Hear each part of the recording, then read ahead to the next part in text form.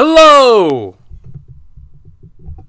And welcome back to Belmont Bunch today, where I am still under the weather. It's caused me to fall behind with this, but here I am now, giving you kind of an overview of the last three games, with all the jerseys of the other teams, I swear. Oh no. I swear they're in it. I actually like this one a lot better than what they currently wear. I don't know. I think that's the shoulder. I don't know. Whatever. That's my brother's jersey. So, let's talk about some games. The second Pittsburgh game did not go as well as the first. There wasn't a lot that Elias Sorokin could do in this contest. The Isles kind of left him out to dry. There was a 2-on-0 at one point. Zdeno Chara not getting back. Take a shot. The Isles just... I don't know. Just didn't have it. Pittsburgh clinched on that night, so obviously maybe a little bit extra juice in their steps. Casey DeSmith able to beat the Islanders. He hasn't been playing great, so you're welcome, Pittsburgh. The Montreal game, 44 save shutout. Sorokin really not giving up any softies. It's been a while. Like I said, the Pittsburgh game kind of got left out to dry. He's had to play a lot recently with Varley being sick as well. And I say as well because of me, of course. But the Isles get it done. They had a crazy 3-on-0 that they converted. It's funny sometimes on those 3-on-0s, on those 3-on-0s, it's like they ever happened. But it's very easy to just overdo it and just right. Zach Parise finished it off. Matt Barzal did a good job on the pass. The Islanders, Noah Dobson as well scores in that game. Great to see him continue a nice breakout season. In the offseason, if he can work on his defensive game a little bit more, I will feel really good about him. The Toronto game, officially, mathematically, knocking the Islanders out. I'm sure it was fun. Tavares doesn't seem to hold a grudge, so... For him, I'm sure some part of him feels pretty good. But Toronto fans really got a lot of fun out of it. If you have to wait 3 years for it to be, to work out for you, maybe it didn't quite, work out. And, that's not to say Toronto can't go out and win it this year. They have been amazing, and they cannot waste this Austin Matthews season. I think it's a heart season. They did not play with Austin Matthews in this game, and they still found a way to win. Mitch Marner has 34 goals this year. He's been unbelievable.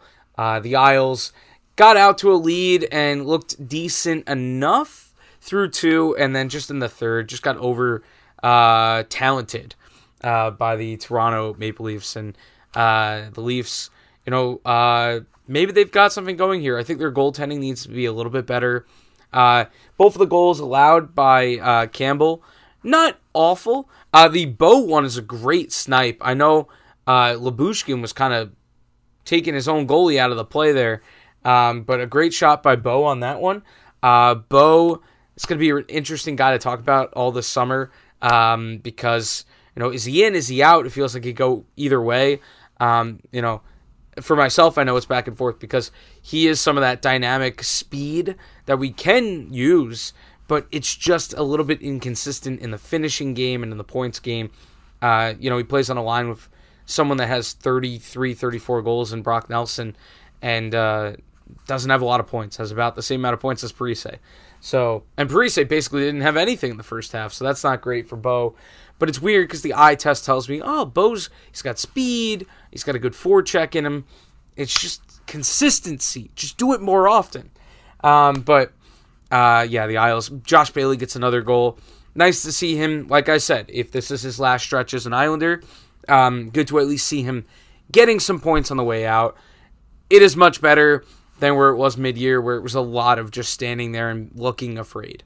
So, that's my version of a compliment.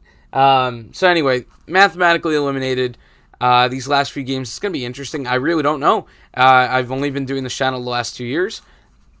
This third year has been the most difficult, obviously, and I guess I'm going to have to try to find some things to make the last few videos a little bit more interesting. Might go through all my Islander jerseys or apparel.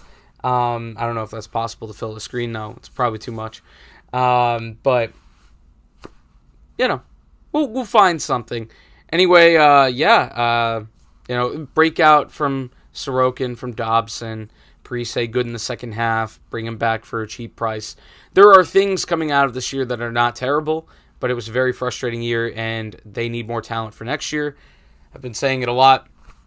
So in the offseason, anything less than acquiring another top 6 player to play with the forwards, for a finisher, and a left-handed defenseman of some quality, anything less than that is a failure. This team's not good enough.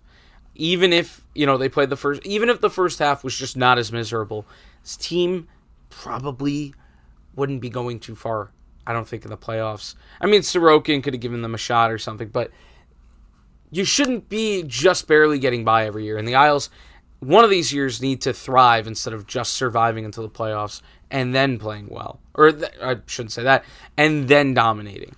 Can we please aim to dominate before, perhaps? I know they kind of do defensively, generally, but this year, I feel like they leaned on the goaltending a little bit too much. And, if you do that too often, I think you start to see your goalies kind of fall off from being overworked. Cam Talbot had that happen in Edmonton a few years back.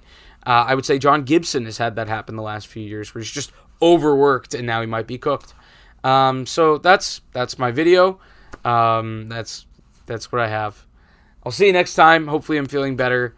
I guess it's a double upload day since they played today. But, yep. Good night.